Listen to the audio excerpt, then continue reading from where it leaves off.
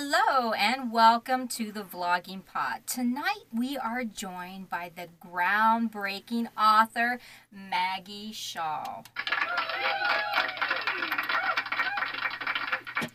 Welcome. It's just so lovely to be able to speak to you after all this time when we were trying to get through to each other and then couldn't. Yes, and it's really been a rough couple weeks. We haven't had internet for those who are listening maybe tonight and don't know. We had to get a whole new server. If you know anything about me, I'm really rural. I mean, farmland, cows, chickens. So, internet is a different, whole new dimension in this area. So, I'm so glad that you were able to reschedule with us and that we can go ahead and interview today. That's wonderful. Yeah, so looking forward to it. Okay, so I usually like to do a little bit of research about every author I have on the program. And I try not to talk to the authors prior to because I find it's more interesting and we get to know each other right off the bat. Now, don't get me wrong, I've had a few people that I actually know personally on the show, and that gives you a whole different aspect. But I find it more exciting to dig into your past or your work as an author, probably like the day before the interview, so it gives me a fresh take. So, with that in mind, I wanted you to tell us a little bit about a book that came from a series of poems that I believe you wrote while you were in your 20s. That's The Eagle and the Butterfly. It's a book that describes my own journey as a young author, constantly getting knockbacks from publishers and things. And I just thought I was never going to make it. And it seemed like other people were making it who didn't seem to write things that I was that impressed with. So it was a full allegory. So it's a story that looks like one thing on the surface, but then actually means something quite different deep down. That is interesting. Can you maybe give us a little bit of a teaser more of it? Right. So, the lead character in the book is called Erigendel, and Erigendel is the name that I chose for my publishing imprint in the end. Erigendel is a traveler in the dream worlds, and the dream worlds are our worlds. And Erigendel comes to this mystic place called Sleuth Wood, and in Sleuth Wood is a tarn of mirrors, and the character goes through the tarn of mirrors, through the thin place, into the mythical world of Beren. And now Beren means the place of tombs, and in fact, the character has gone into the world sort of between the living and the dead. Nice. And that little beep you heard is because I forgot to start the timer. So my apologies on that. I tried to do a 20-minute interview, but I forgot to set the timer. So if we go over a little bit, please forgive me, Maggie. One of the things I looked up, I've heard one thing that you offered advice for new authors, and I found it interesting. I'm going to quote you if you don't quite mind here. Would it be okay if I quote you, Maggie? Yep. Okay, so this is what I got. Choose whether you want fame, fortune, or creative satisfaction. Can you elaborate to those listening that perhaps didn't hear you give that little bit of advice? Fame, fortune, or creative satisfaction. So if you want fame, you need to be outrageous. If you want fortune, you need to write to market. If you want creative satisfaction, you write for yourself and hope that others want to read. Oh, that's awesome. I'm assuming you're the latter, correct? I am, yes, yes. I won't make a fortune out of this, but I absolutely adore writing. Well, I think that's commendable. I try to follow a little bit of that line myself, but I also might be a little outrageous. I'm just saying. So, tell us a little bit about last Thursday's ritual in Little Piddleton. Am I pronouncing that? I'm probably not. I'm messing that last word up. If you could um, say that out loud for me, it's because I'm too tongue tied to get it out. The last Thursday ritual in Little Piddlington. Awesome. Now, I used to live in a remote country area, a bit in the way that you did, although I don't think anywhere in England can be quite as remote as where you live. I lived in West Cumberland. I observed lots of people in a small village getting away with all sorts of strange things. So the last Thursday ritual in Little Piddlington basically describes a lot of the people I met there, except I because they might recognize themselves. I moved the action to a little village in Somerset, which is about 250, 300 miles further south. And in the story, the whole village likes to try and steal all the money that goes to the post office once a fortnight. And it's about the last time that happens. Oh wow, that is really interesting. So do most of your characters in your books come from people maybe you've met, or would you say your own characteristics to go into your characters as well? I think every character I create has a little bit of me in them, from the angels to the demons, um, because I try and make all my characters have some form of humanity. And so that's the only way I can do it. But a lot of that is the, uh, the people I see around me as well. They do sort of merge into the characters. And then over time, as I write the book, the characters take over the story and they start basically telling me what they're going to do. And then they take off those basic ingredients of the people I know and myself. So basically, what you start with an outline with your characters, and then they just kind of grow beyond that as you're writing. Hello? There you are. Can you hear me? Can you hear me? I missed that last bit. What I was saying, do you start with a character outline, and then your characters just kind of grow beyond that? It's hard to describe. I start with an impression of a story and start writing. And if I get about 30 pages, I then do the outline and grow it as a book. That's actually pretty cool. I do something just a little bit similar. I let my characters grow as I'm writing, and then I will take that piece and throw it in a document so I have it for mental mental things. So that's pretty cool. I always find it interesting when I have something similar to my guest. So let's talk about the last laugh. What does that mean to you as an author when you say the last laugh? So the last laugh to me means that the person who may have gone through the mill finally gets the upper hand.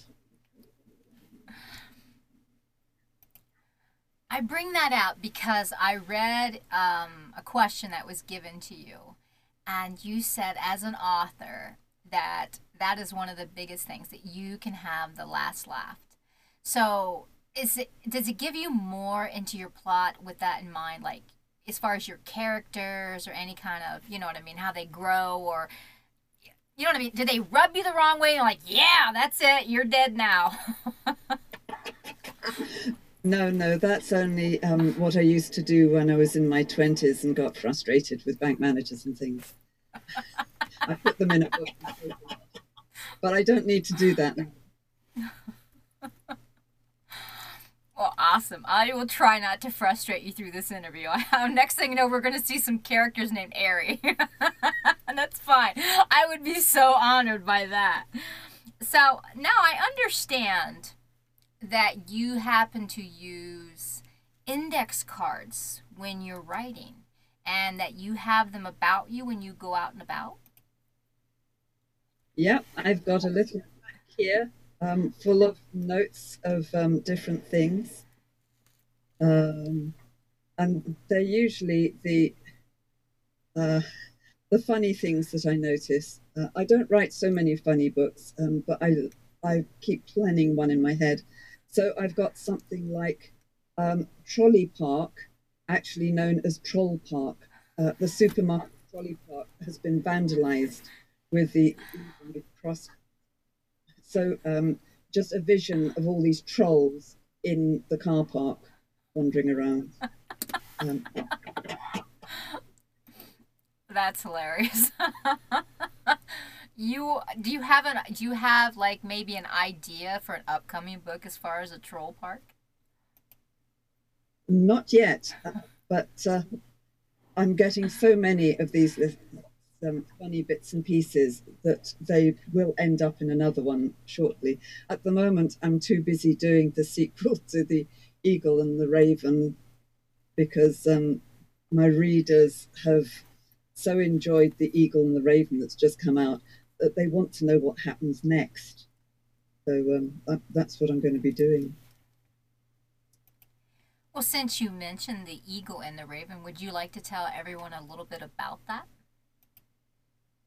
Yeah, so the butterfly person, Erigen, comes back into the real world and starts working again as a guide and uh, a messenger. And uh, under the shorter name Gendel, uh, the character becomes a knight who then goes around sort of helping people. They get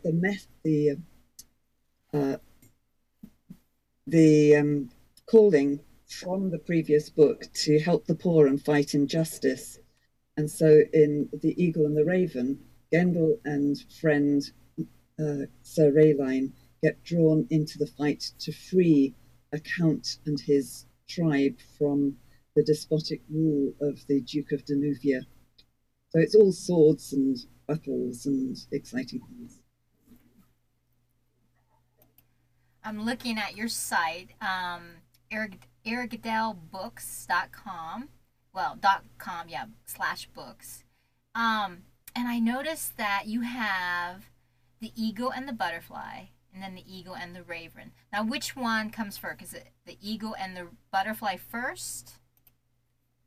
The eagle and the butterfly came first, but for people who are not so strong on deep mythology and symbolism, the eagle and the raven is more accessible, and you can read the eagle and the raven without reading the eagle and the butterfly.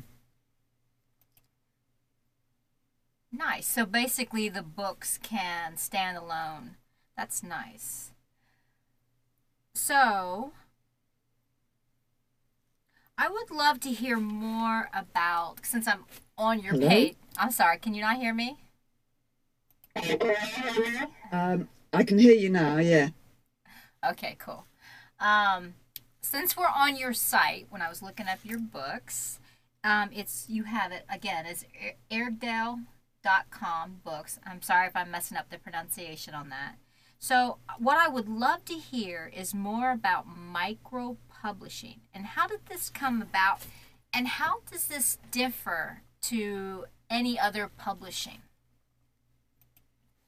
I'm a publisher um, in my own right, working from my music room in my house, which makes me a micro publisher. I write the books, then I block them, design them, do all the editing and the copy editing and proofreading, cover designs. I do it all online using computers and a print on demand printer.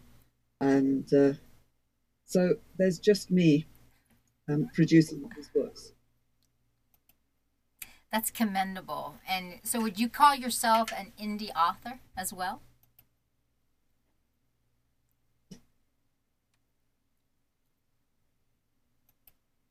Maggie, would you call yourself an indie author as well? Yes, yes. Okay. It's okay. It's a lag. It's all right. We'll fix it in the edit. um so I'm curious about something because when I went on Amazon and I would put your name up, music would come up too. And you just mentioned it again about your music room. So can you elaborate about your multi career you got going on? I'm a church organist musician, a director of music at my local Church of England church. So that means that I play the organ every Sunday. I also have, over the years, have written lots of songs, and I've been recording them recently and putting them on my website and on Amazon as well. That's awesome. I think when I was reading up on you that you have just taken a lot and pulled yourself farther along in basic things that you've never done before, and it seems like you've just taken them and conquered them and then move on with such a skill and grace. Can you tell us where that comes from deep inside yourself? I think very much my faith in God, and also I follow the 24-hour program of recovery, and that really helps. So I live one day at a time, and I'm supported by other people who live one day at a time as well. And it's wonderful to have people around me who are all trying to deal with the demons of their past and living a better life for today. Well, I happen to find you very commendable. I really enjoyed the research I found on you. Um, I know I started the timer a little late, but I have one last question for you tonight. And can you leave us with a characteristic of yourself that hasn't become a character in your book yet, but probably is the most momentumous piece of yourself, if that makes sense, if I'm saying that correctly?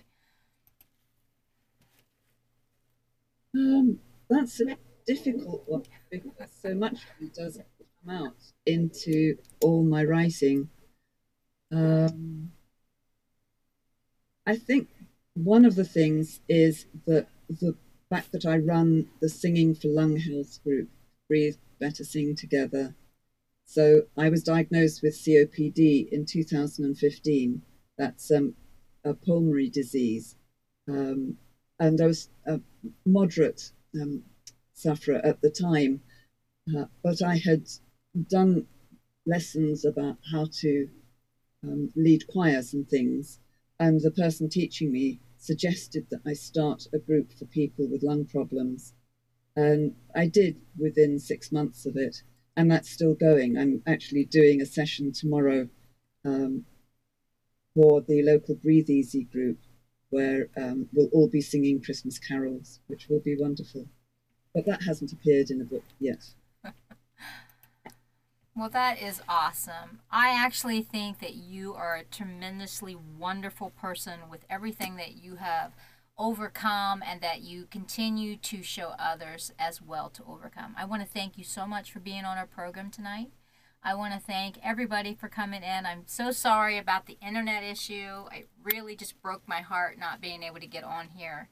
And I want to say to you guys how thankful I am for to meeting each and every one of you in the course of these interviews and interactions on here. And I want to wish you the best of the Thanksgivings coming this week and more of you to the holidays yet to come. Thank you so much for being on the show tonight. Everyone, have a great evening. It was nice being with you. Bye bye for now.